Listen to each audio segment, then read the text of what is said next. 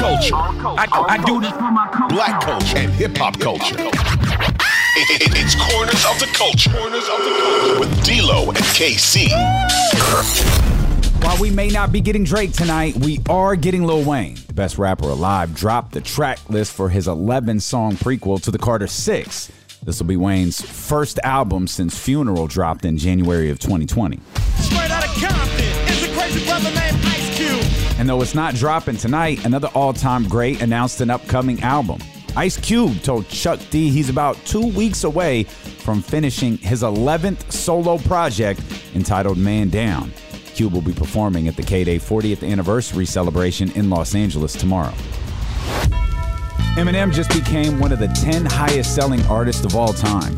Chartmasters, who combines album sales, single sales, and streaming data to form their numbers, announced Eminem had topped 207,262,000 in total sales, passing Led Zeppelin and moving into 10th all time.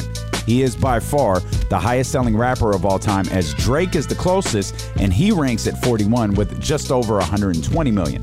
Kanye West and Tupac are the only other two hip-hop artists that cracked the top 100. For those curious, the Beatles are far and away the highest-selling artists of all time, with Michael Jackson at number 2, Elvis Presley, Queen, and Madonna rounding out the top 5.